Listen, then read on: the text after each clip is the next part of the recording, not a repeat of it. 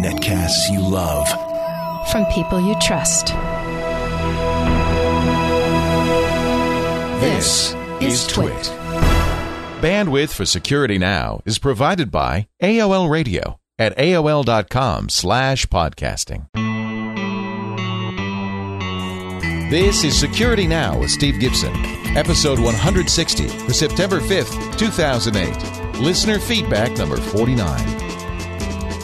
Security Now is brought to you by Astaro, makers of the Astaro Security Gateway, on the web at www.astaro.com. And by Audible.com. For your free audiobook and a whole lot more, visit audiblepodcast.com/securitynow. And by Visa. With every purchase, Visa prevents, detects, and resolves online fraud.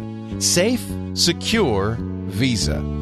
It's time for Security Now, the show where we explain how the internet works and why it's so very dangerous to be out there without protection. Steve Gibson's here from the Gibson Research Corporation. Hi, Steve. Yo, Leo. Great to be back with you again. The king of security, creator of SpinRite, the ultimate disk recovery and maintenance utility, and many great free security tools like Shields Up.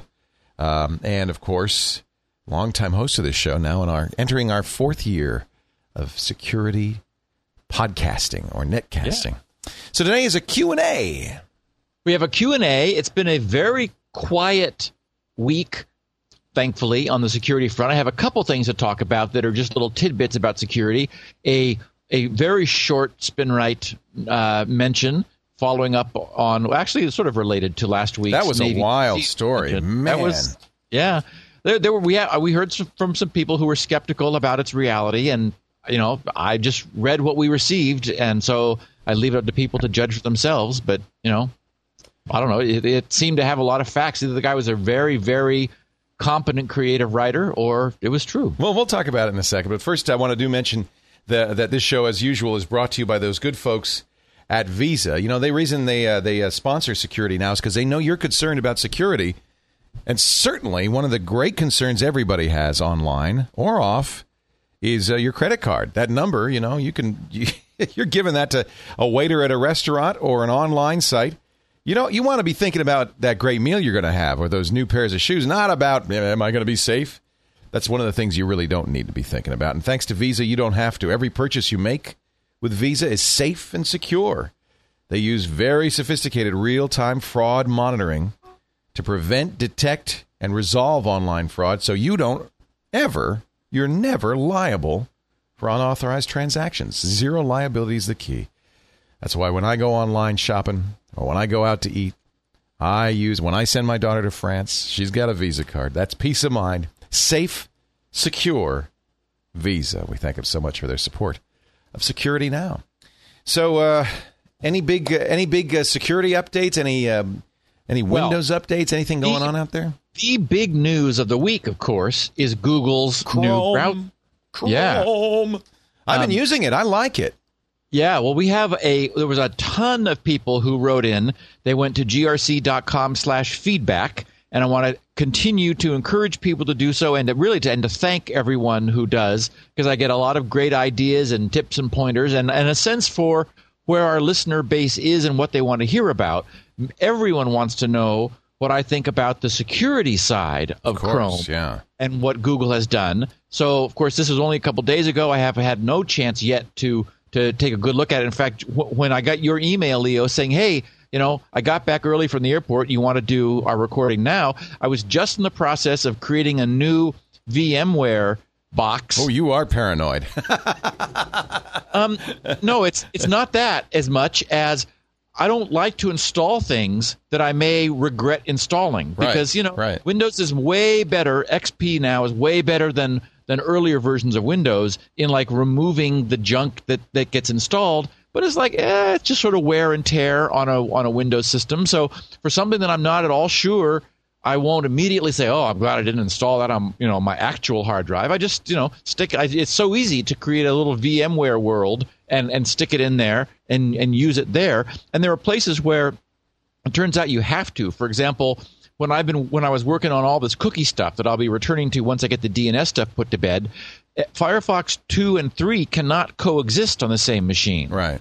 And interestingly enough, Firefox 2 and IE have cookie interaction. Oh, that's really surprising. There's some cookie collision. It was like bizarre. I thought, what? Well, you wouldn't expect that. Yeah. I thought it was my problem. But anyway, so I've got little VM worlds for everything, because in many instances you need, different in fact, I've got IE 5, 6, 7, and 8 also in different VMware, because again, IE can't, different versions of IE won't live in the same machine either. So it's very useful. But anyway, that brings me to a point. So just to wrap up the issue on Chrome, we absolutely will do an episode. The early news is there are some problems. Naturally, unfortunately, Apple Safari remains the only browser to by default have third-party cookie disabled. Yeah. Google's are enabled. It does provide you with the option. However, the guys in my news groups immediately determined that, because using my not yet public cookie analysis system, that Google is also subject to what's called cross-context leakage, meaning that it does not block outbound cookies, it blocks them inbound, which is really not what you want, because it means that if you were to get a cookie in a first-party context, when you went to a site, like, for example, PayPal redirects you through DoubleClick and then back to PayPal. Well, in that redirection hop, you have a first-party relationship briefly with DoubleClick, during which time, if you allow first-party cookies, as you typically do, you would get one. Then, unfortunately, both IE and Safari and Chrome, they block incoming third-party cookies, not outgoing third-party cookies, which means that then, even though you've said, I want third-party cookies blocked, when you are at other sites, you're leaking DoubleClick third-party cookies. Well, that's not good. It's not what you intend. So, and I also noted, I haven't even gotten it loaded yet, but I quickly, from the initial comments I saw in the news groups, there is no site whitelisting, blacklisting for like cookie handling and maybe other provisions. Again, I haven't looked at it closely, but even the setting for third-party cookies is a little odd. It says it's got some strange wording. It says restrict how third-party cookies can be used, not block third-party cookies. Yeah, and then it doesn't give you a policy. It doesn't say how to edit the policy. It just says, restrict how they're used. Well, I don't know what that. What is it? What restrictions am I placing on it? The most compelling concept is that they are talking about sandboxing. They're saying that individual tabs they essentially create browser instances per tab, so that first of all, if a tab crashes, you don't crash the whole browser. That is, and that does happen in IE, where it's like, now I'm hosed and I got to shut down all of IE. So that's good. But they are also talking about restricting what the code in this window can do. They're using the term sandboxing. So the question is, okay, what does that really mean? The other thing that I liked is, in fact, I just read when I was going through the notes for today's Q&A, someone talked about, and in fact, it was a comment about Chrome. Hey, I like how quickly it launches. He said, I don't ever launch Firefox because it takes so long to start up. Yeah, Chrome just pops up. Wow. And I was thinking, what? And it turns out that then he confesses he's got so much add-on. It's the extensions, Yeah, he's loaded so many extensions in Firefox that it's slowing it down. And he says, I don't load Firefox unless I know I'm going to be surfing for at least 15 minutes. Otherwise, it's not worth waiting for it. Or take out something. That's not a fair comparison at all, since no extensions exist in Chrome at all. Well, but there will be add-ons and plugins, and they comment that the sandboxing could be defeated by plugins and add-ons. Oh boy, that would be crossing that boundary. So that's something to be concerned about. But also, apparently, there's some sort of process monitor where you can see how much RAM each of your different pages and or plugins and add-ons are taking up. So they're enforcing some accountability so you can say, oh, look how fat that page is versus this page. Well, even more than that, according to the comic book anyway, you can say if a process fails or causes a problem, you could say who did it, which you can't do in Firefox, and that will really help in eliminating the buggy extensions. So at this point... And it's multi-threaded, which you ought to love. You got that 4-way Xeon that doesn't do anything. Right. Sitting around, give me something to do. Well, hey, I think a multi-threaded processor, I mean, that's where you're seeing a lot of the speed improvement. Yep. Cool. So we got Chrome, and we'll be doing a comprehensive analysis of it. I wanted to mention that a number of different news outlets covered the increasingly good news for people, which is increasingly bad news for the likes of Nebuad and Form. Nebuad has lost their CEO. He wandered off to go somewhere else. They've apparently also lost all their customers. Like, yay! Couldn't happen to a nicer bunch. And Form's stock has fallen 75% since its peak, which is 11 days after their announcement. Everyone figured out what was going on, and it just collapsed. So it's like, good. That's encouraging, because people who say, oh, get over it, privacy's dead, you're never going to be able to have privacy ever again. There's an example of if people are aware of it and stand up and say, we don't want this, we can actually defeat this stuff.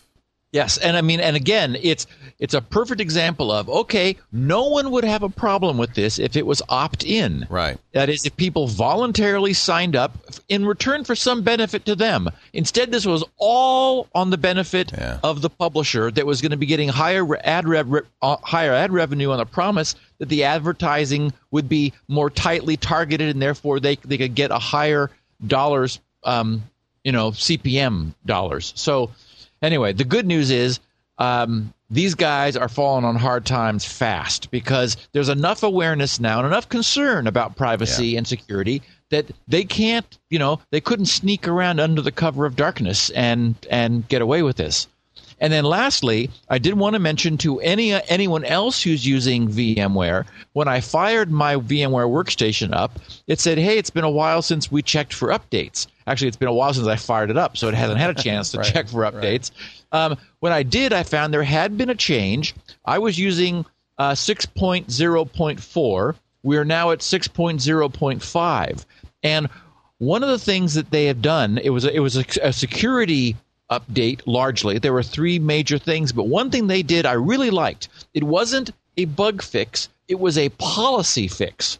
They are setting, VMware is now setting the so-called kill bits on all of their ActiveX controls.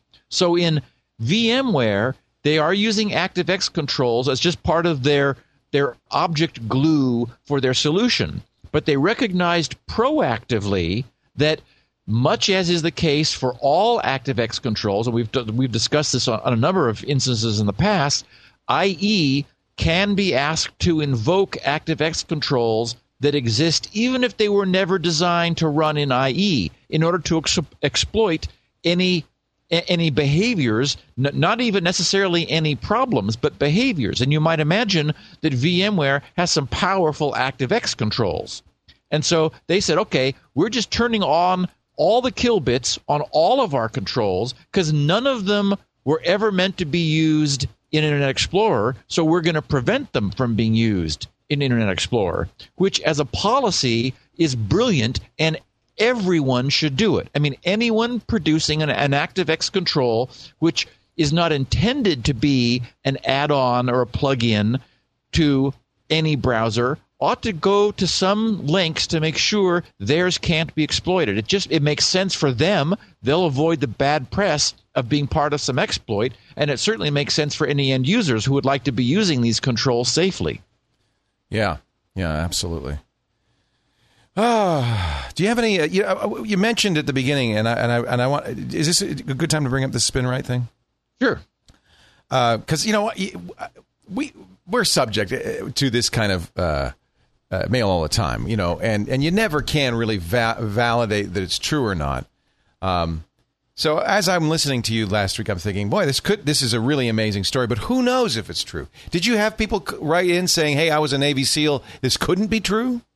No, I heard both ways. I heard some guy who was just Mr. Sour Grapes wrote to the office, and Sue forwarded it to me saying, "Oh my God, how gullible could you possibly be?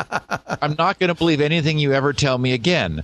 And it's like, okay, well, there was no evidence either way. Thank you for your email. Yeah. Actually, I didn't bother responding to him because Right. he's made up his mind. Right. Yeah, I mean, there was no evidence either way. Our listeners know, based on the testimonials that they have written and that I have read, that it's entirely possible. I mean, it could have happened. It's sure. Yeah, there's no question about that. I mean, the space station has a copy of SpinRite because they've had problems with their laptops when they're in orbit, and it's a little hard to send the drive to Fry's or to go pick up another one. So, I mean, it works. We know it works. And it would be very cool if this were true. I hope it was true because I would love the idea that it was, helpful in the field. I mean, in the field. Yeah, really. Really in the field. Yeah. Well, my email that I got this week, it was written by someone who heard us last week, and the subject was SpinRite Saves Many Lives. And this is way toned down. I mean, I don't think anything will be the same as last week's, but he said, "Hi, Steve. Yes, SpinRite saved lives. I work for a large medical group, and we have lots of doctors who read x-rays from their homes after hours. One day last week, one of our doctors called me and stated that his computer would not boot up and was stuck in the Windows screen. He was going to need it the next day to read x-rays from home for a large hospital. So I started SpinRite on his machine before I left for the day. Like magic, when I returned it to him the next day, it was up and running perfectly. You saved me many hours reloading Windows and various programs with tricky configurations. I called the doctor to let him know how great your program is and how much time you saved me. Thanks again, Steve." Well, there you go. See, it does save lives. Well, it a little less dramatically this week than last week, but yes. It cures broken bones. It does. Yeah. Well, that's great. And there's no way of knowing one way or the other whether a story like that is true. We're not gullible, but we don't have any reason not to believe it either. So, well, yeah, and we could call it well-written fiction. I don't want anyone else to do that. Please do not send do not make up stories. Do not make up fun, fantastic-sounding SpinRite stories. That'll start being suspicious. So I'm not soliciting that at all. I would rather, all I want is real testimonials from real life. I think next week I'm going to tell how SpinRite saved 200 kittens. So that's... And is that a true story? Yeah. I have it. Oh, we're getting out of control now. I got to tell you. Okay. Hey, as long as we're talking about testimonials, I want to do a testimonial right now for something I am a big fan of. When we drove Abby to the airport, of course, we did it very early morning in heavy traffic, and it reminded me of the 13 years I spent driving to Tech TV from Petaluma, an hour each way in the best of times, sometimes 2, even 3 hours every single day spent in traffic. And man, these guys saved my life. Audible.com, they're the best. I have been reading Audible books since 2001. And if you are in a position where you're driving or you're maybe working out, walking, anywhere where you can't pick up a book and hold it in front of your eyes and read, this is a great way to read. Somebody sent me an email that said, well, I don't know if you can call it reading. I get this from time to time, and we talked about this too, Steve. You don't think it's reading. It's listening. He said, if you can say to me that, he said, compare two books, one that you've read on paper, or it's the same book if possible, one reading on paper, one listening. Are you saying that the experience of listening to it is as compelling and as real and as vivid? And I'm saying it's more compelling, it's more real, it's more vivid. Just remember, I know it might be hard, when people told you stories when you were a kid. That's what I'm talking about. It's like listening. He says, if you were to read an actual printed page book versus an Audible edition, I'd be interested to know which you enjoyed more, which allowed you better comprehension, any other insight you could provide. Well, I can tell you, I always enjoy, and this has happened many times where I've either listened to a book that I've read or vice versa. I'll give you an example, the John Adams book. I listened to first, but it was an abridged edition read by David McCullough. Incredible. But I wanted to know more, so I got the full print edition. And I can tell you right now, my comprehension was higher to the Audible version. Maybe that's because I'm an auditory listener. I mean, learner. I mean, that could very well be the case. I enjoyed it more, and I can say that's true of every single book I've read. I've yet to find a book. I guess I don't read computer programming books. I don't listen to them. I have to read those. But almost everything else, certainly fiction, history, nonfiction, that's the way to listen. You know, I mentioned last week that the election section on Audible is fantastic. Pro bono, free stuff. If you're following the conventions, if you're following the election, this is great. Fred Thompson's speech is up there right now, absolutely free. Of course, Obama's speech from the Democratic Convention. Sarah Palin's speech will be up there. As we speak, it isn't yet, but it will be by the time you hear this. John McCain's speech at the Republican Convention. This is a great way, I think. You're watching on TV, you're taking in a lot of other stuff, but you really want to get to know somebody and hear them and really get a sense of them. I think this is a great way to listen to speeches. You don't get the body language, but you get the meaning, the concept, and you really hear what's going on, the mental process in somebody's mind. I'm telling you, Audible works. May not be for you, may not be for everybody. Steve's not an auditory learner, but yeah, you're not. I know you're not. I'm here to tell you, Leo, I am an auditory listener. I have been listening. Learner, though. You're not an auditory learner. Audiblepodcast.com/security. Now, I got to tell you, you're going to just do me a favor. Try one book. And this is free. Go to audiblepodcast.com/security now. Sign up today. You'll get a credit toward a free book. That's all we ask. Just give it a try. But I do have to warn you. I get email from people all the time. I got an email just yesterday from a guy who said, I've known about Audible for years, never listened. Now I'm hooked. I listen to a book a week, and I love it. audiblepodcast.com/security now. We thank them so much for their support of Security Now. Speaking of reading, Steve, you have to listen to these as I read them to you. How about that? And answer these questions. You're going to be audible, Leo. You're going to be an auditory listener. Yeah, you're definitely audible. I'll be an auditory listener. Auditory listener on this one. Question numero uno from John Skoggy in Bergen, Norway. It's probably Skog. He says he's not satisfied with SATA. See, there's a visual pun you might not get if you just listen to it. Hi, Steve and Leo. Love your show. I've been listening to it every day when I ride the bus to work since May of this year. I've had 2 new Samsung SpinPoint F1 1 terabyte SATA 2 drives. One of these drives crashed after a week of normal usage. The other one lasted longer but started to disappear from the system. At random, it seems. I also have 2 Samsung 250 gig drives, which work fine.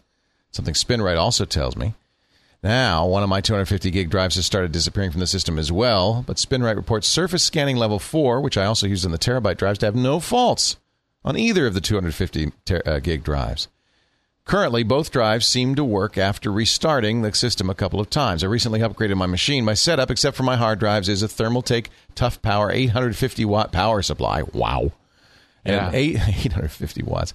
And an Asus GeForce 9800 GTS with 512 megabytes of VRAM. Could the new power supply be responsible for the behavior of 2 new drives, or just bad luck on my part? My old PSU was a Tengen with 480 watts of power. Why are my drives disappearing, he asks. You know, it really does sound like a power supply related problem. As opposed to, say, an OS problem? Yeah, I mean, I'm not sure when he says his drives are disappearing what he means. I mean, I've had, I mentioned to someone else that I had been unimpressed with the design of SATA connectors. Yeah, they fall out really easily. And yes, wouldn't you think in this day and age, Leo? Well, a lock-in connector, please. Well, now, of course, the trade-off was that the SATA, the connector spec was designed to be hot swappable. So they're hot plug connectors. The idea being that you don't need a case or anything else around the drive. Basically, you just, you put the drive on rails, or you use a case where the drive just slides in with a minimal enclosure around it. And so the drive itself plugs into the back plane where you're going to have your RAID or whatever. So they were trying to come up with a low cost solution, but I'm very unimpressed with the the SATA connector that was designed, just in the last couple of years. It's like, oh, please, guys, and you're right. Why couldn't you do it when you have a cable connection? Why not have some optional latches on the side so that a cable plug to a SATA drive would lock in and hold itself? How hard I agree. is that? They're just not very stable. So that was my first thought. But when he talks about restarting the computer a few times, that shouldn't fix it if it's a connection that's bad. One of the things that people should be aware of is that he's got some high-speed, large, 1 terabyte SATA 2 drives. These contemporary drives are using more power than older, slower drives, and it can be that if power supplies are not beefed up in concert with increasing, for example, this GeForce 9800 GTX, that's probably got a couple hard drive connectors on the back of it too, because it can't get enough power just from the motherboard. The higher end graphics cards, as I'm sure you know, Leo, they have their own hard drive connectors on them. We had to buy a 1200 watt power supply for UGM. 1200 watts. Right. It cost as much as a PC. It was $600. So he's got a really high-end card that's probably got a couple hard drive connectors on it just for the video card, and it sounds like he's got 4 drives. He had a pair of SATAs and a pair of Samsungs. So it may very well be that his power supply either was or is, not footing the bill. And, these things are all made now in Taiwan or China. They're certainly checked initially, but you could also just have a bad, like from the factory, an infant mortality problem with a power supply, which is it's got, high hum or bad regulation on the 5 volts or the 12 volt line. His motherboard may be pulling a lot of power too. So this seems like something not about the drives, but more like, some of the drives need, and what they need is power. That's interesting. Huh. I've also seen the operating system lose drives. We get complaints all the time about Windows losing drives. So, who knows what that one?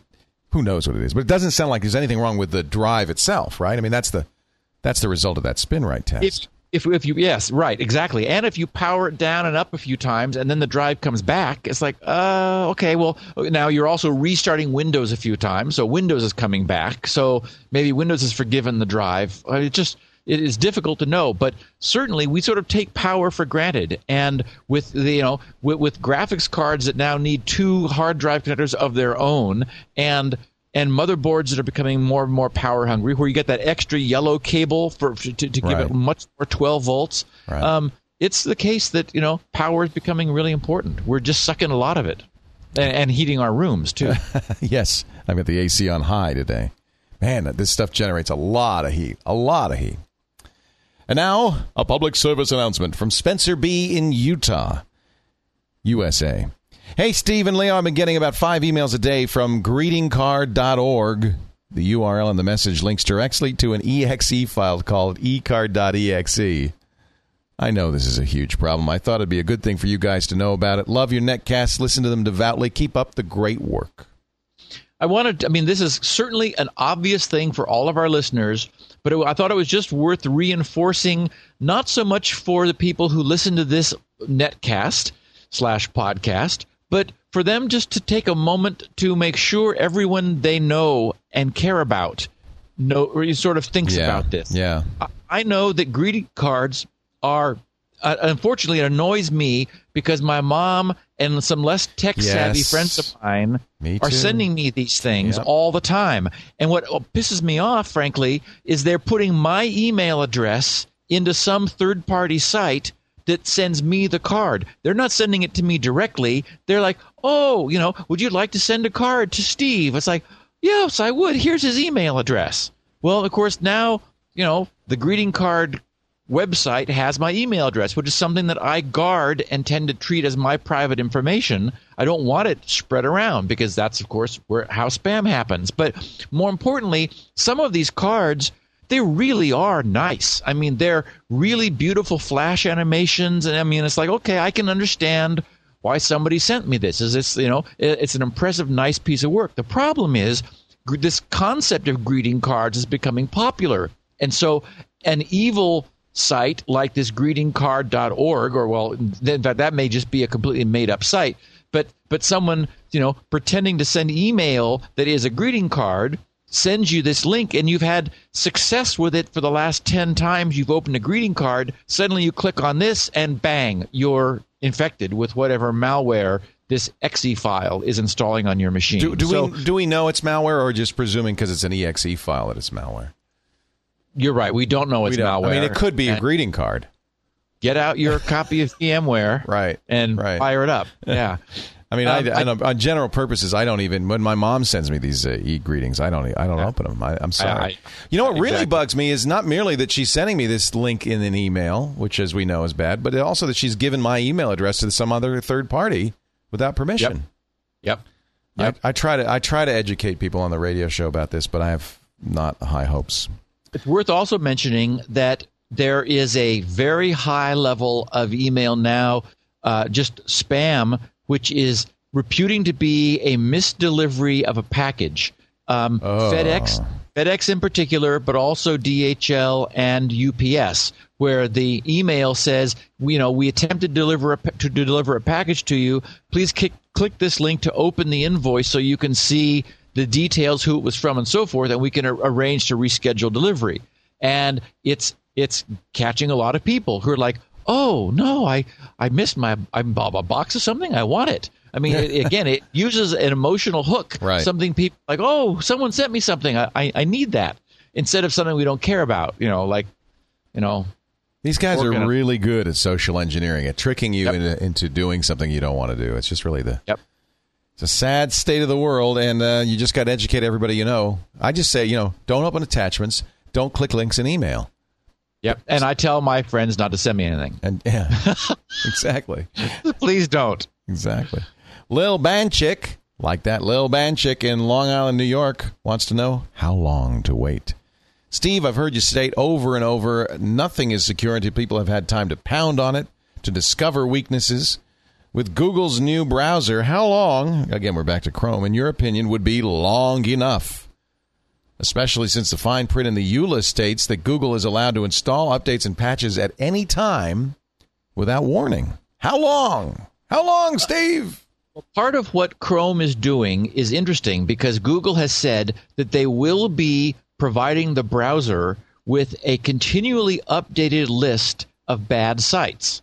Oh. So they're going to have a blacklist, essentially, in Chrome, and Chrome will be pinging Google for continual updates to that. And, of course, they're going to be doing security patches and so forth. So that's good. You know better than I, Leo. I mean, I know from our listeners, this is immediately on everyone's radar. So, in general, is Chrome succeeding? I mean, has it been everybody wants to use it. Of course, it just came out yesterday. We're recording this on Wednesday. It came out Tuesday. I downloaded it. Everybody downloaded it. There's some really obvious great things in it.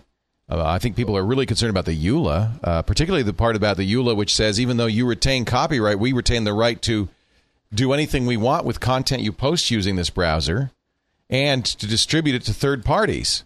So that would mean, I guess, your email, your blog posts.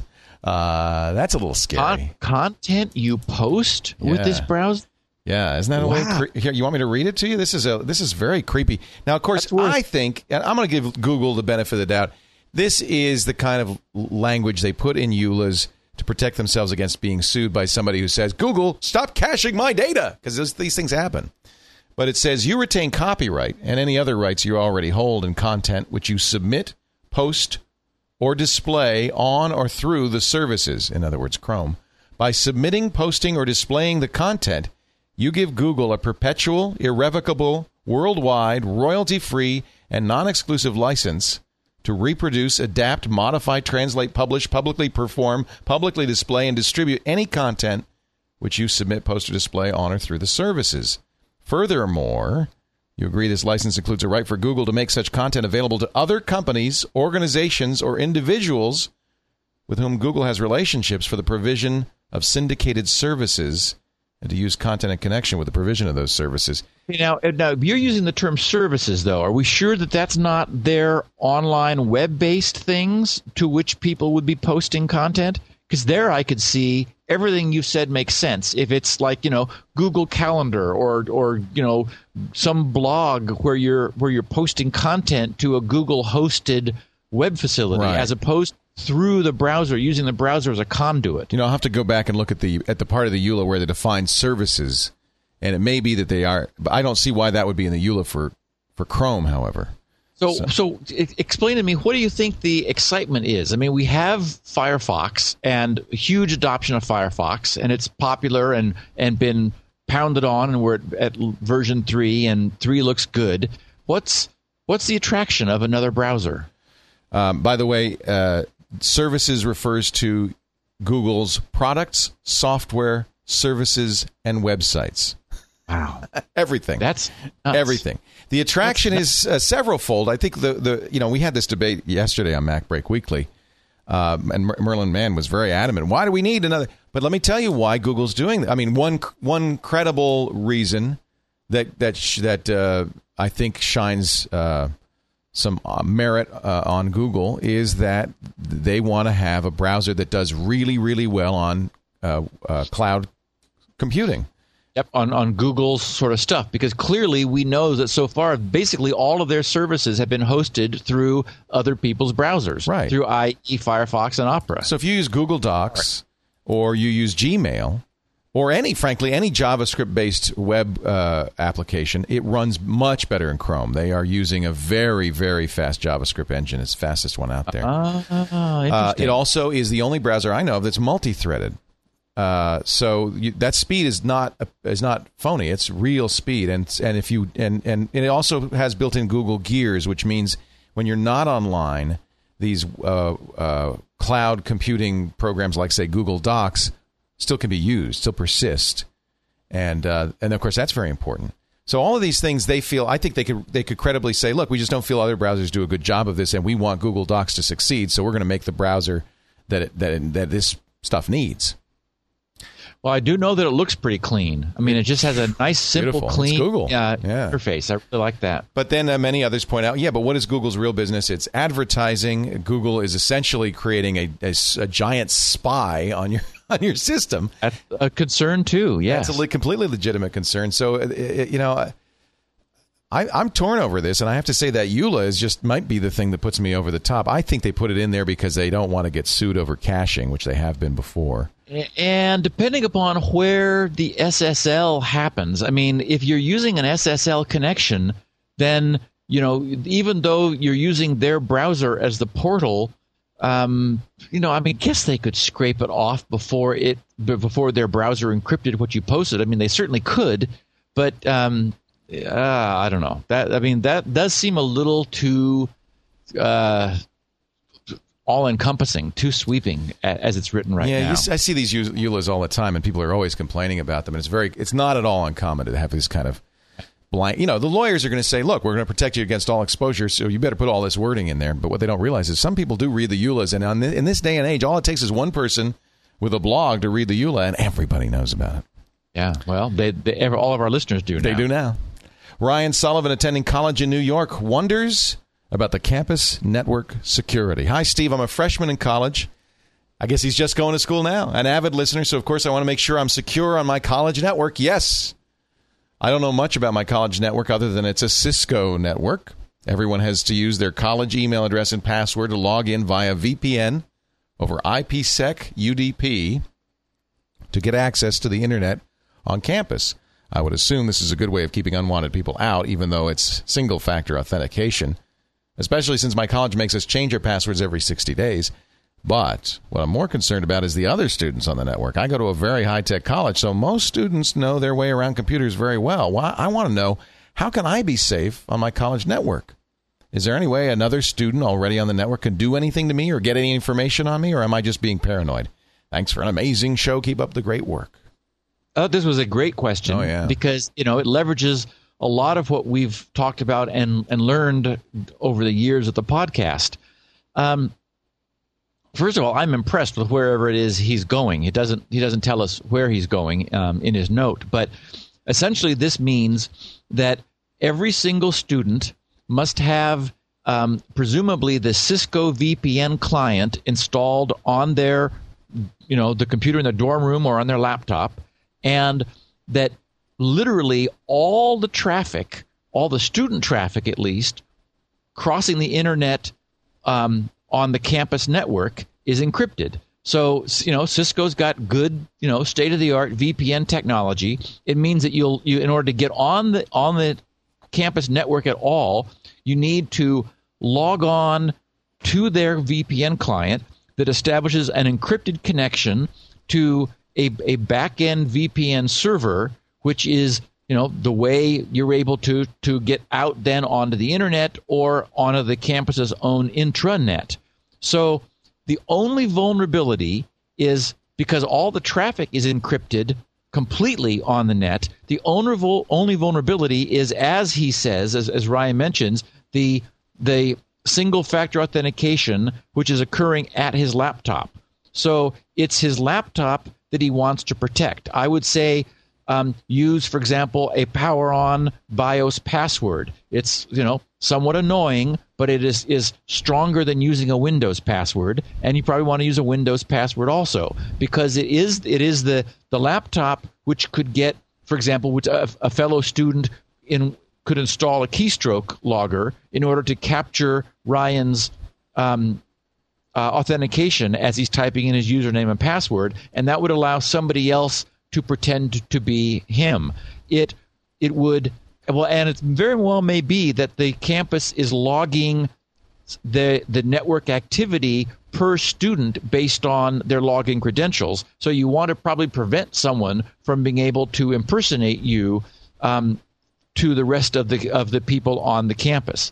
But the only real point of vulnerability that I can see is at his laptop and his own login credentials. It demonstrates strong security policy that the campus is also enforcing a 60-day password change. That's amazing. Yeah, it's teaching all of the students good security practices, which is good to see. You can imagine when they eventually wander off into the corporate world, if someone says, "Oh yeah, we never bother changing our passwords," it's like, what? You don't change them every 60 days? We did that when I was a freshman. Yeah, we did that in college. I think what he's saying, though, is it's that age-old issue of when you're on a network, if other people can get into your system, in other words, if you're because you're on a shared network, don't they have unusual access to your hardware? Or does a VPN prevent that? So when I go to a hotel, we talked about this the other day, and I use the hotel's network. Everybody else in the hotel, unless they've done something special to segment it, can see that I'm there, and anything I'm sharing is visible to them. They're on my intranet. Yes, if you don't have encryption, but because we're using VPN, it's safe. Exactly. You have encryption from you to the VPN server. Now it's not clear at that point. Once it becomes decrypted, then is there visibility to other laptops or other machines on the network? It might well be, for example, that you could still scan the network. Your scan would go through the VPN tunnel, come out the other end of the VPN tunnel, and then start sniffing around for IPs. I mean, it's a function of, like, where have they installed NAT? Is there NAT also going on so that everybody is also behind an implicit NAT router? So again, you're able to get out into the public segment, but then not back in to individual private connections. So there's more that we don't know about how this is set up. But at least the traffic, no raw packet sniffing would function on the segment of the network that the students and faculty have access to, because all of that by virtue of policy is going to be encrypted, and that's really great. Makes sense. Martin Nothnagel in Berlin, Germany mentions that Microsoft is determined. Hi, Steve. I'm a long-time listener. I just want to drop you a short comment. In the last episode, you and Leo talked about DEP. And that after Microsoft providing the base for secure software, it is now the responsibility of the ISVs, the independent software vendors, to develop DEP-compatible software. I just want to bring to your attention that Microsoft has some ways to force these vendors to use DEP. For instance, the Windows logo program requirements and policies state, this is that thing if you want to sell software that says, certified for Windows, In the category of image printer drivers, the requirement is printer driver components run with data execution protection enabled and with UAC, user account control, enabled as a non-administrative user. So in this example, to get that Windows logo certification, printer drivers shipping in 2009 or later must be able to run with DEP enabled to become a driver signed and certified by Microsoft. It is a long-term process, but Microsoft is slowly tightening the thumb screws. Yeah, I liked this, and I had forgotten to mention that Microsoft is, for example, that policy you just read is effective June 1st, 2009. So, everyone has plenty of time. That's a year from now. But Microsoft has made it very clear that, everybody get your act together. If you want us to sign and certify your drivers, and as the OS tightens up, of course, signed drivers is going to become a requirement also. Yeah, it already is in Vista 64-bit.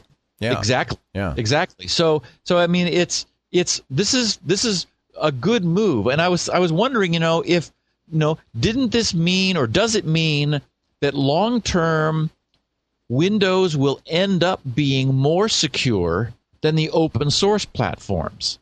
And, because the open source platforms, by definition, don't have these kinds of enforced requirements. And I think that while that may happen, in general, Microsoft is just educating the world. They're raising the bar, and if nothing else, they're finally setting an example for some things that can be done right by policy. It's always necessary to excuse them for making mistakes. Anyone can make mistakes. Microsoft, plenty of them.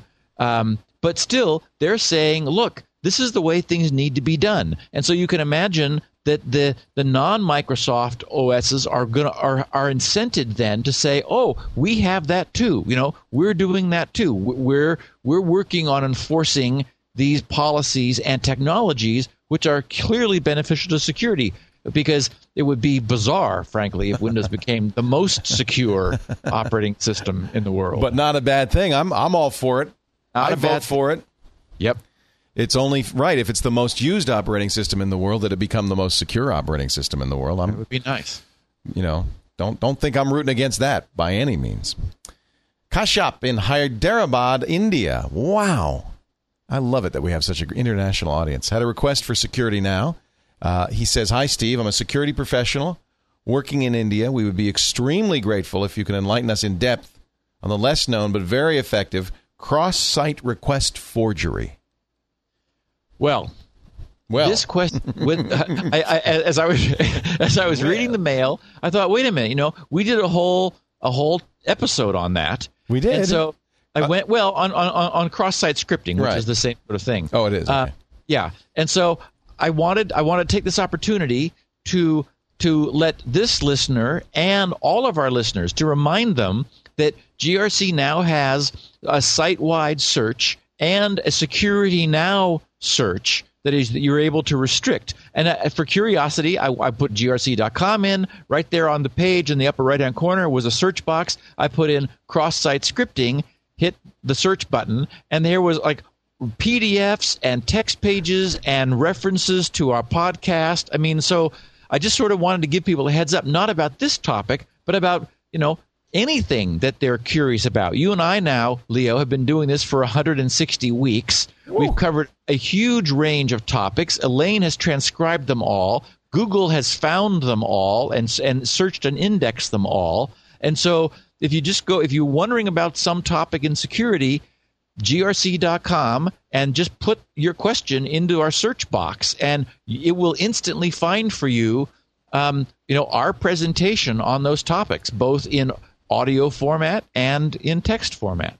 It's a great resource now. I mean, with that many shows, there's just no end of stuff. So a cross-site request forgery is basically the same as a cross-site scripting. Yeah, it's a different term for the same concept. Got it.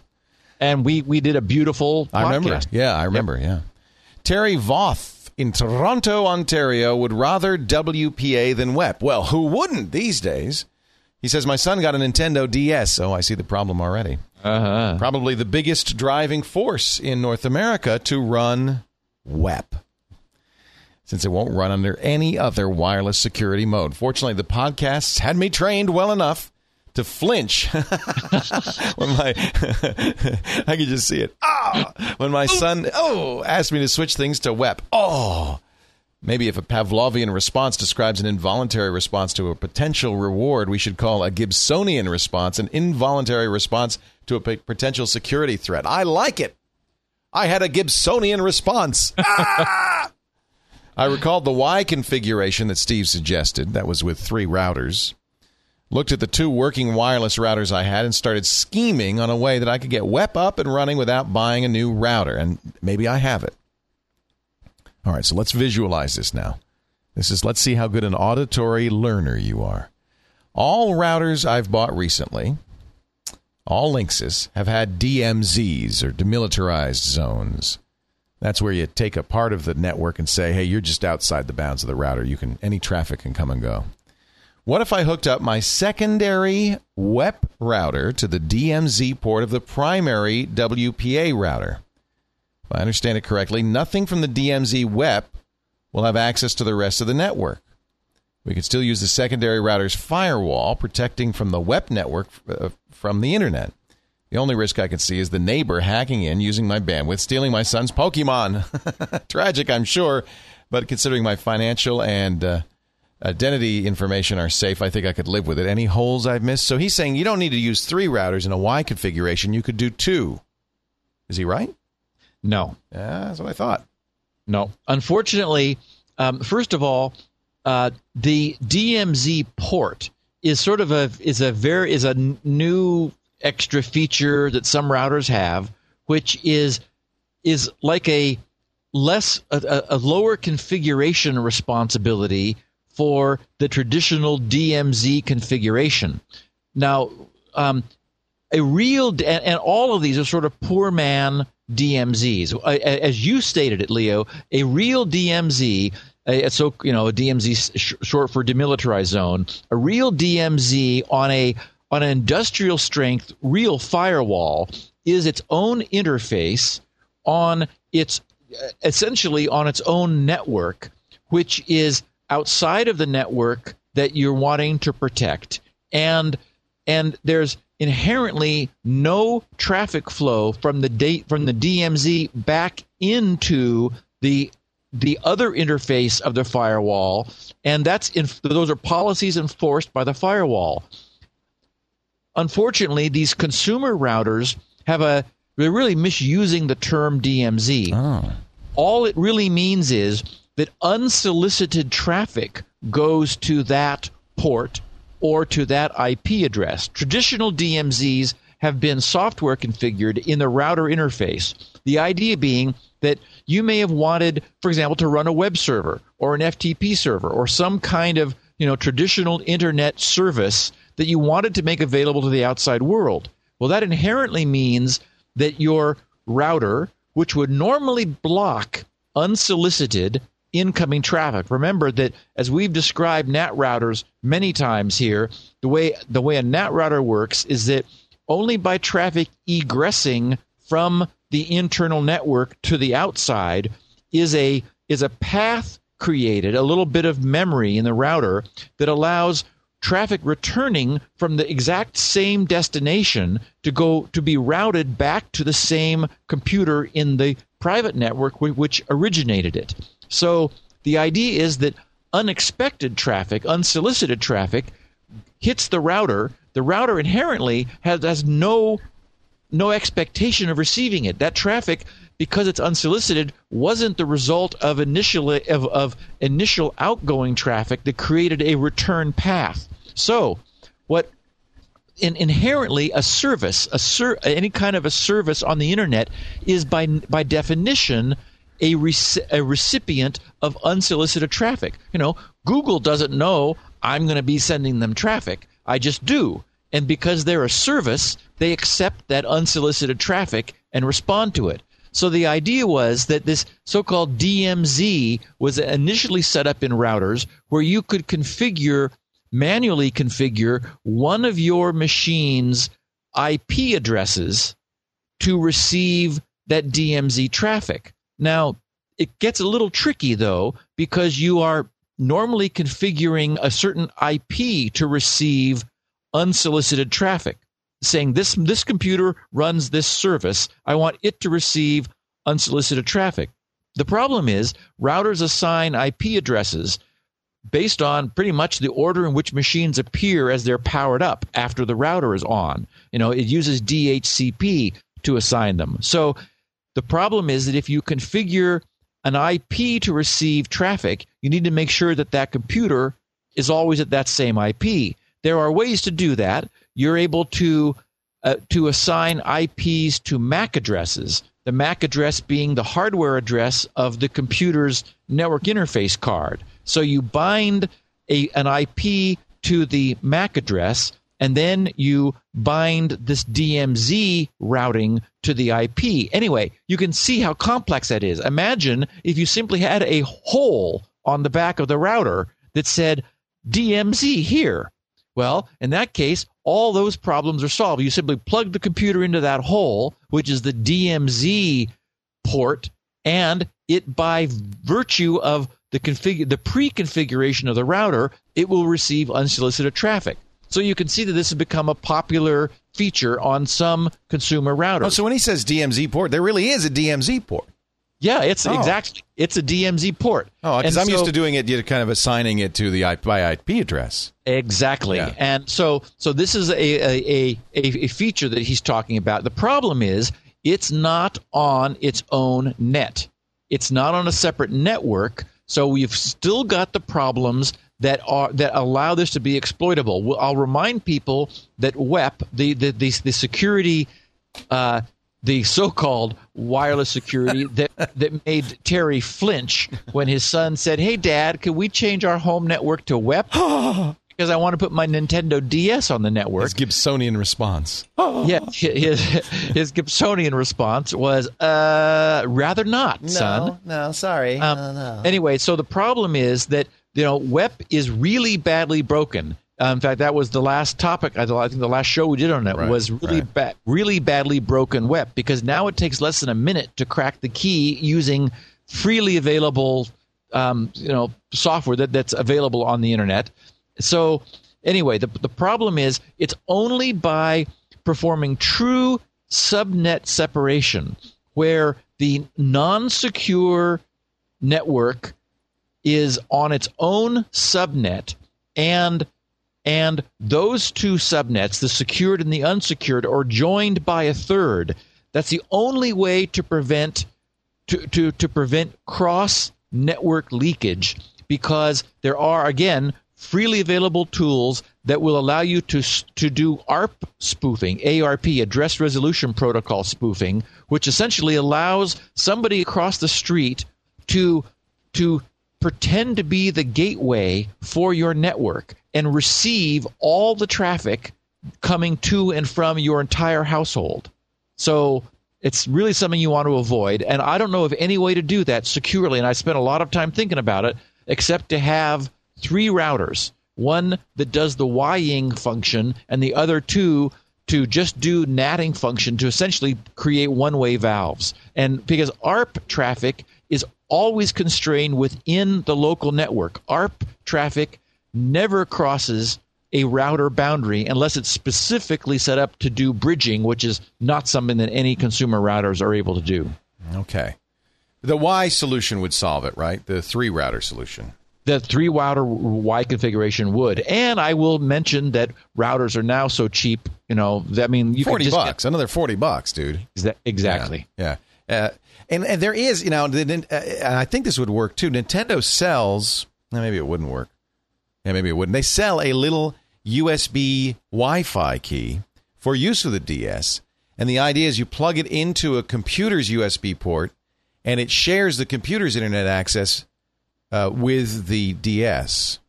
So, but I think that wouldn't solve the problem because what you've done is computer. Well, yeah, you've just created a probably very insecure, hotspot wired into that machine. Right into your computer. Yeah. Yep. Yeah. So don't use that either. And I presume that any newer hardware that has Wi-Fi is going to support WPA. The DSs have been out for a while, and that's why it doesn't, I'm sure. Well, is it cheaper to implement WEP than WPA? Could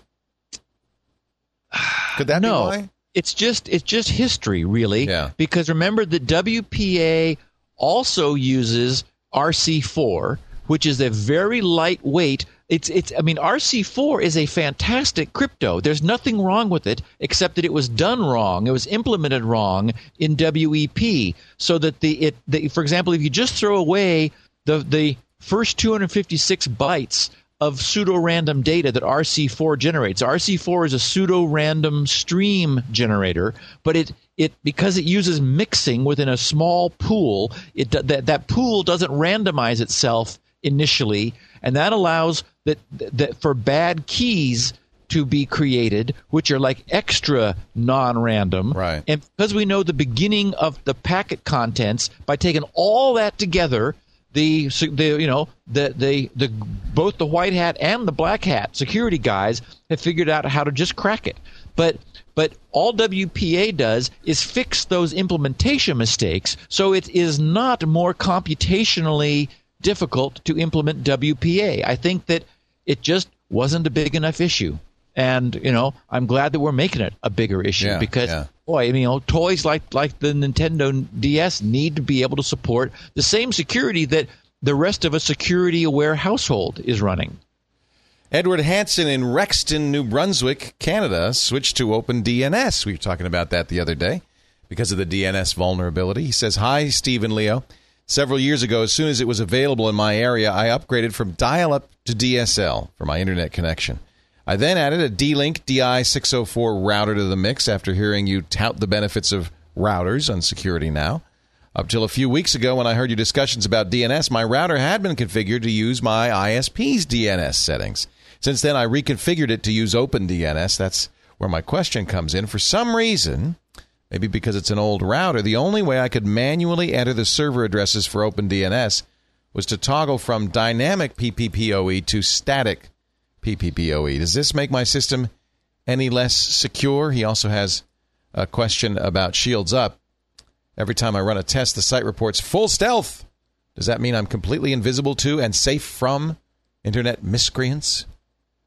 Okay, first part, dynamic versus static PPPoE. PPPoE stands for Point-to-Point Protocol over Ethernet, which is the protocol that DSL often uses. The very, very first DSL just used static IP address assignment. I've got a friend who still has 5 static IPs, and he loves them. He's never letting them go, he hopes. And if he were to change anything, they would take that away because, they're not liking having him tying up 5 IP addresses when IPs have become increasingly difficult to obtain. So PPPoE is like point-to-point protocol, which was the original PPP protocol, was what dial-up used, where you would inherently establish a modem connection, and then over that dial-up link, the point-to-point protocol was defined to assign your machine its IP address and DNS and other services. So a variation of that is PPPoE, which rather than using a dial-up, it uses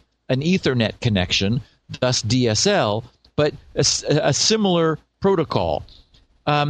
So to answer his question, it does not make his system any less secure.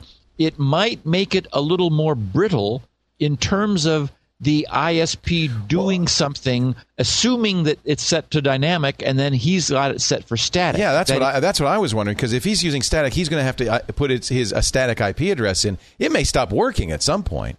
Precisely. Yeah. So it's not less secure. But if it stops working, then he'll have to switch it back to dynamic, get the IP address that is now being assigned, and then switch it back to static, and then put those same values in. That's what I meant when I said it might be a little more brittle because he could lose his connectivity. But while his ISP does not have strong DNS servers, I would say it's worth using strong DNS servers until his ISP gets their act together. Yeah. So it's because it's using dynamic PPPoE. One of the things it wants to do is not only dynamically set the IP address, but dynamically set the DNS servers. Precisely. Essentially, we're going to do a show here on DHCP shortly because we've talked about it several times. I wanted to talk about how very comprehensive the DHCP service is. That does much more, can do much more than just give an IP and DNS stuff. But a lot of times though, you'll have a setting. You could set DHCP, but then you'll say, I don't know if it's an override, but you could still set the DNS settings. Who wins in a case like that? The DHCP server or the manual settings I've put in there? Oh, your local settings always win. So if you're allowed to put those in, then you don't have to worry. Yes, and in fact, for example, many people who've configured Windows systems will be familiar with that dialog in Windows where you have two separate sections of obtain my IP address separately or allow me to specify it, and then separately you're able to say, I'm going to provide my own DHCP servers. So, for example, other people with different setups in fact, even Edward, come to think of it, we don't know that he's a Windows user. I don't know whether he could do it in Windows. He just wants to do it in the router, so it applies to all the systems. Right. But just so we finish that thought, because you and I just jumped ahead here. Right. Even though his router is offering to do to specify his DNS servers, he can certainly use the Windows dialog to configure whatever DNS he wants to, which will then ignore what his PPPoE connection is providing, and he'll be able to override those settings. Yeah. Okay. His second part of his question was, Shields Up. He's using Shields Up, and it says full stealth. He asks, does that mean I'm completely invisible to and safe from internet miscreants? Well, let me tell you exactly what it means, and then you can decide about the miscreants. What full stealth means is that no matter what Shields Up sent to you, I send out a broad spectrum of probes, ICMP, funky packets on illegal ports like port 0 that doesn't really exist, and some things respond to it. Some routers will send back a ping to ICMP even though they are otherwise told to be full stealth. What I did in the second generation Shields Up technology was I created a completely wide open scoop, and when I'm probing a remote IP, I'm looking for any traffic of any sort coming back from that IP. And so I'm casting a wide net. And so the only way you can get full stealth is if, in response to everything that GRC spews at your machine, nothing, not a single packet of any kind or description emerges from your network back to us. So he says, am I completely safe from miscreants? No. And that's my point. Yeah. Exactly. Is that, if you're out on the net messing around, you can still mess up. Yeah. Somebody can get your IP and, for example, blast your IP with a denial of service attack. Now, they won't know that you're still there because you are completely stealth. That is, nothing they do to try to evoke a response from you will function unless you are exposing something, like deliberately. But even through NAT, any traffic would have to be coming back from the same remote source, so the NAT router would route it back to your system. So full stealth means that for unsolicited traffic, you are absolutely invisible.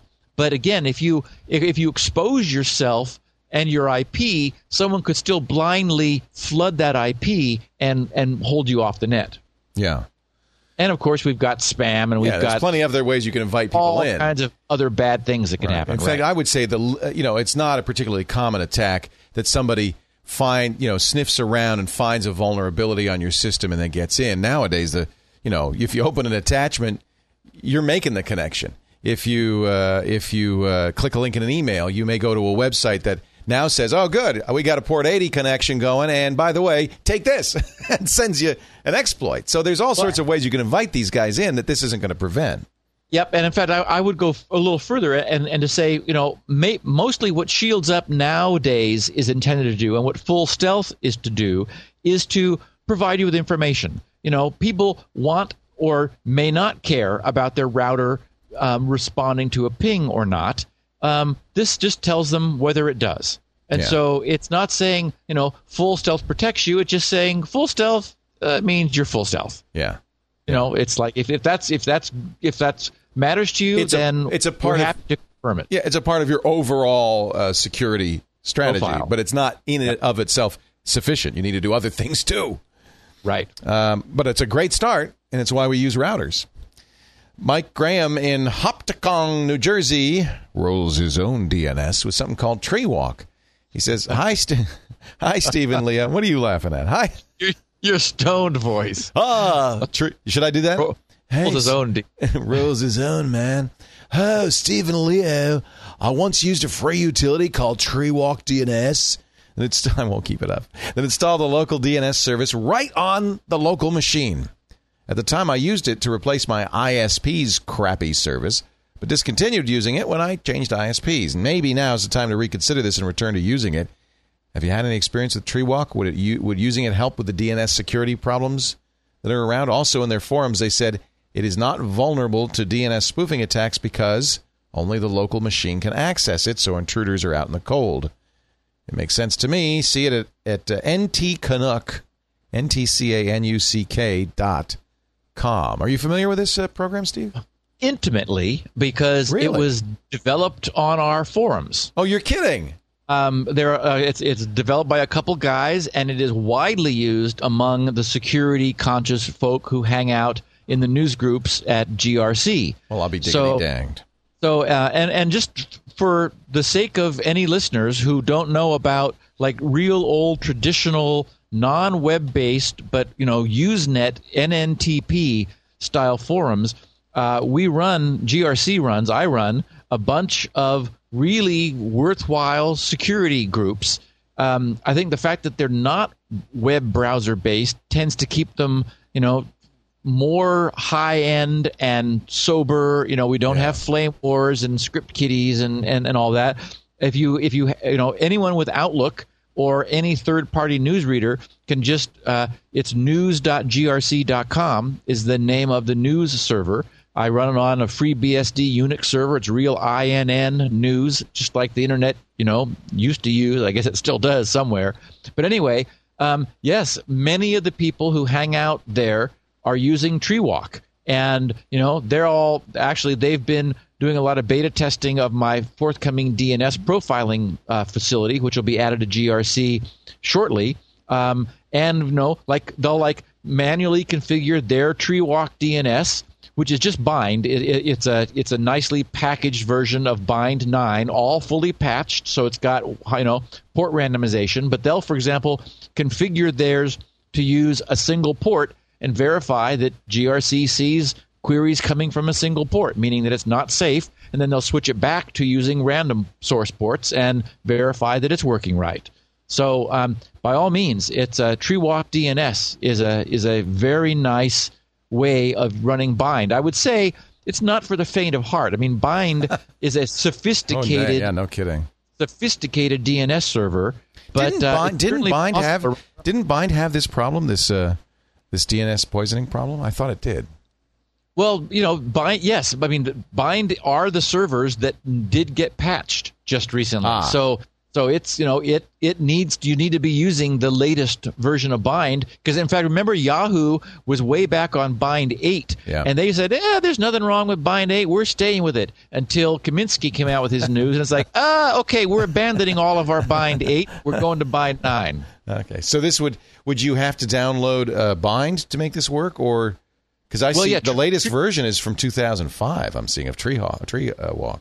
Then you got me. I didn't do any homework, just because I know that these guys are on top of this. So I wonder if it's just a front end to Bind, and you still need to download the latest Bind. That may very well be. That would solve the problem if they did that. Yeah, I'm running Bind 9 myself on my own little local FreeBSD machine, so I've never messed with TreeWalk myself, but I know that a lot of people run it on Windows. Well, it's a pain to install Bind, so if this makes it any easier, yep. That would be certainly appreciated. Danny Howerton at Ogden, Utah, brings us even more bad news about Wells Fargo passwords. You remember last time when we talked about what a lousy job Wells Fargo was doing? Wait, it gets worse, Leo. So I think what the last time it was truncating them. It would only allow you to use a certain length. Anyways, hey Steve, after hearing about the poor password practices of Wells Fargo the other week, I was tempted to do some further testing with the way it works, since that's my primary bank. I found out the passwords are also not case sensitive. What? What? I called up Wells Fargo, got transferred to their technical department, where the guy confirmed that, in fact, they're case-insensitive passwords. He said he would submit a ticket to their security team. That'll work. What kind of security team do you have to submit a ticket to get them to do case-sensitive passwords? He said he would submit a ticket, but doubted it would get changed unless a lot of people request it. This is where you come in. If we could spread the word and get enough feedback to Wells, we could possibly change this. Okay, so this is a classic example. This has got to be. Now, you've seen the warnings on secure login sites that say, warning, passwords are case sensitive. Yes, as they ought to be.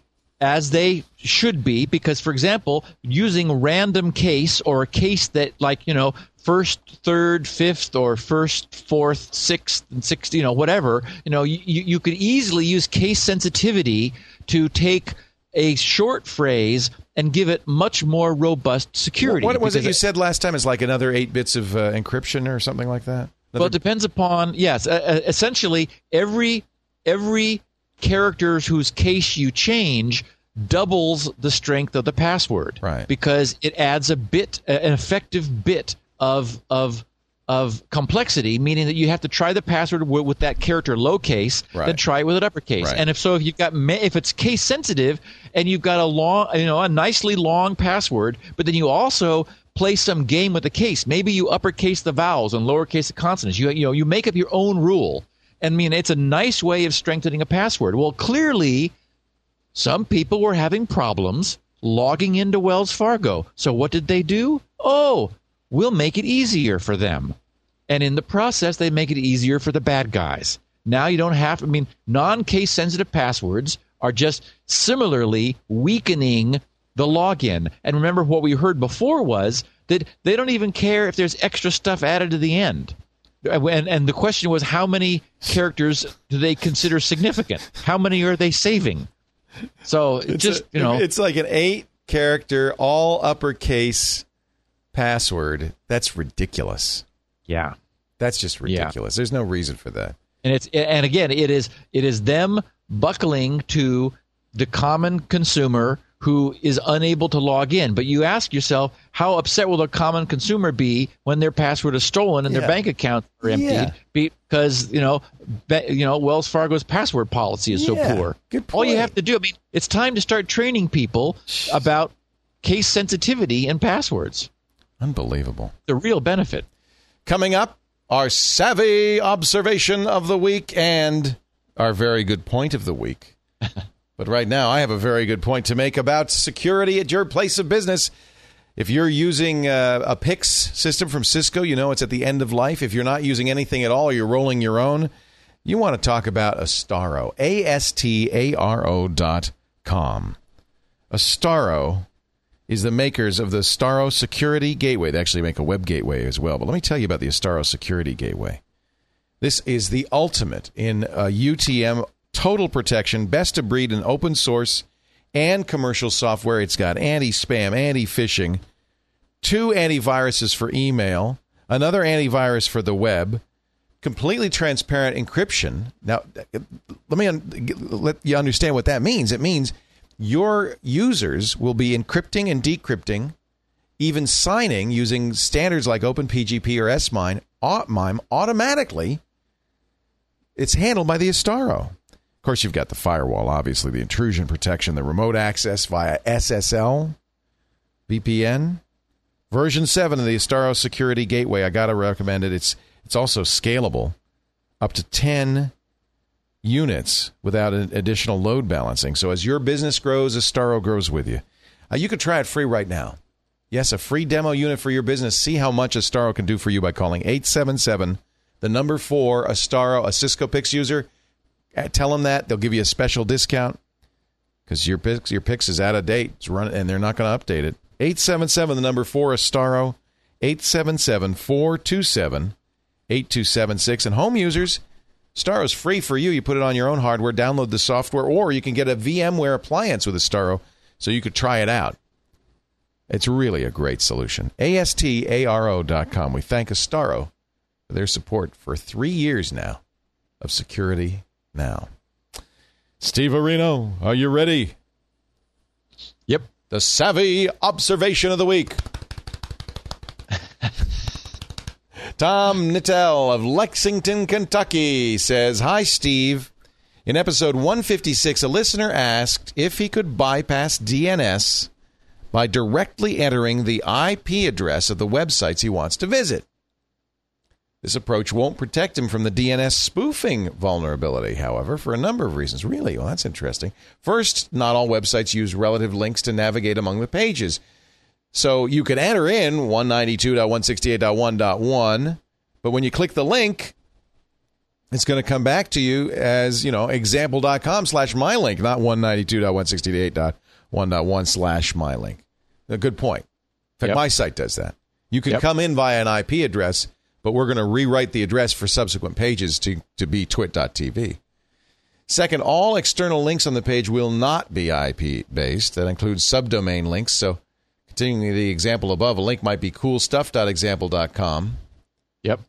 Even if you enter an IP address. To click that link, bye-bye. Third, only the web pages that his browser loads are user controllable in this fashion. All his other applications will use domain names, email, news groups, RSS readers, podcast catchers, Windows Update, etc., etc., etc. Nothing you can do to stop those programs from using DNS lookup because they do it automatically, transparently, without your knowledge or intent. In fact, this includes the browser itself if the browser is configured to automatically check for updates. Oh, of course, didn't even think of that. His point is DNS is just too integral a part of computing now to be successfully on the net without it. So you're not doing yourself any good by entering in IP addresses. We should have mentioned that, actually. Yep, that's why I thought it was a really good point. Yeah. Is that technically I got hooked. I got you answered his question. Exactly. I got excited by the idea that you could use the IP address itself. And yes, you can get to the website, and frankly, then that first page that you bring up would work, but if the web, even if that real website redirected you to a URL, your browser would then ask for that website's domain name, get spoofed, and go to the wrong place. Right. So you're only safe if you go by IP and you notice that it stayed by IP when you're viewing that page. Otherwise, as Tim notes, you're back in using DNS. And I liked his point, though, here where he says, remember, everything else uses it too. DNS is just too integral a part of computing to be able to, use the internet without it. Yeah. Good point, Tom. We should have said that. Mark Argent, or perhaps it's Marc Argent, makes the very good point of the week. Dear Steve, is there a way of checking a DEP alert triggered by, for instance, Flash is an attempted exploit or just poor programming by Adobe? It seems to me that blindly disabling DEP could be a potentially dangerous thing to do. And I do want to point out, we did some research. Solus Swede did it for us on Silverlight, and you can turn on DEP and still use Silverlight. Oh, good. Yeah. So if I'm using Flash, I've got DEP turned on, and I get a DEP alert, does that always mean somebody's trying to attack me? Well, this is what I loved about his point, was that I too glibly said, turn DEP on and then start turning it off when you have problems. And he says, well, okay, wait a minute. What if that problem is because of an exploit? Attack. Yeah. It's like, that's a very good point. Yeah. So anyway, I love the point that he make. And he asks, is there a way for us to know? And it would only by being careful about your observation. I mean, for example, did you get that when you launched some Flash on a website, in which case I would definitely be suspicious of the Flash that I got from the website might be exploiting a flaw in Flash, and then I would be inclined not to disable WEP. I guess for me, and this is why I didn't communicate this well at all, is when I'm using a machine that has WEP on, it's normally not net-based things. It's just, I'm dragging something around to a tray or firing up an app that's not WEP or not net-based, and it says bang, and it blows up. It's like, okay, fine, this thing's not compatible. But certainly when you're doing anything with the internet and or email or running something you got from somewhere else, and that action causes the problem, then you absolutely need to think, wait a minute, maybe this is the whole point. It's protecting me from what would have just happened otherwise, which is what you want. You don't want to say, oh, look, here's another incompatibility with WEP, and then disable it for that product from ever on. So I thought Mark raised a very good point that I wanted to make very clear to our listeners. Good. Thank you, Mark. And that brings us to the conclusion of our 12 fantastic questions. We'll do this every other episode. So if you have a question for Steve, you go to grc.com/feedback. Feedback. Okay. And please do. I really, really appreciate getting the mail. I will apologize again, as I do every time I talk about this, that I am unable to respond to, or frankly, even to read all mail that I get. I checked it this morning to prepare these questions, and there was 450 some submissions from last time I checked it, because I emptied it every time. So I really appreciate it. I love reading them. I do read all that I can, and I find time, in spare moments to read more of them. So please keep them coming. And we should mention that often the question that we read on the air, even though we use somebody's name, is representative of a number of the similar questions from a number of different people. Very good point. Like for example, many people wrote about Chrome. And so we will be talking about Chrome in sufficient, in all the depth we typically do about anything as soon as I'm up to speed. Good. Steve Gibson is at grc.com. That's where you'll find the show notes, transcripts of the show, so you could read along if you're what do you call that if you learn by reading? A visual learner?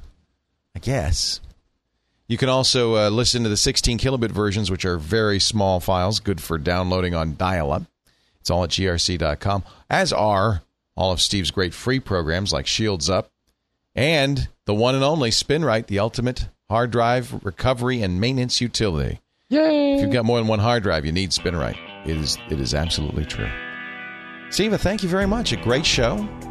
Always a pleasure. Do you know what we're talking about next week, or is it going to be a surprise? I got a list of things, so I have to choose one from the list. Pick one. It'll be a grab bag. Great. Hey, thank you, Steve. Talk to you then, Leo. Talk to you next time on Security Now. Bye-bye. Security Now.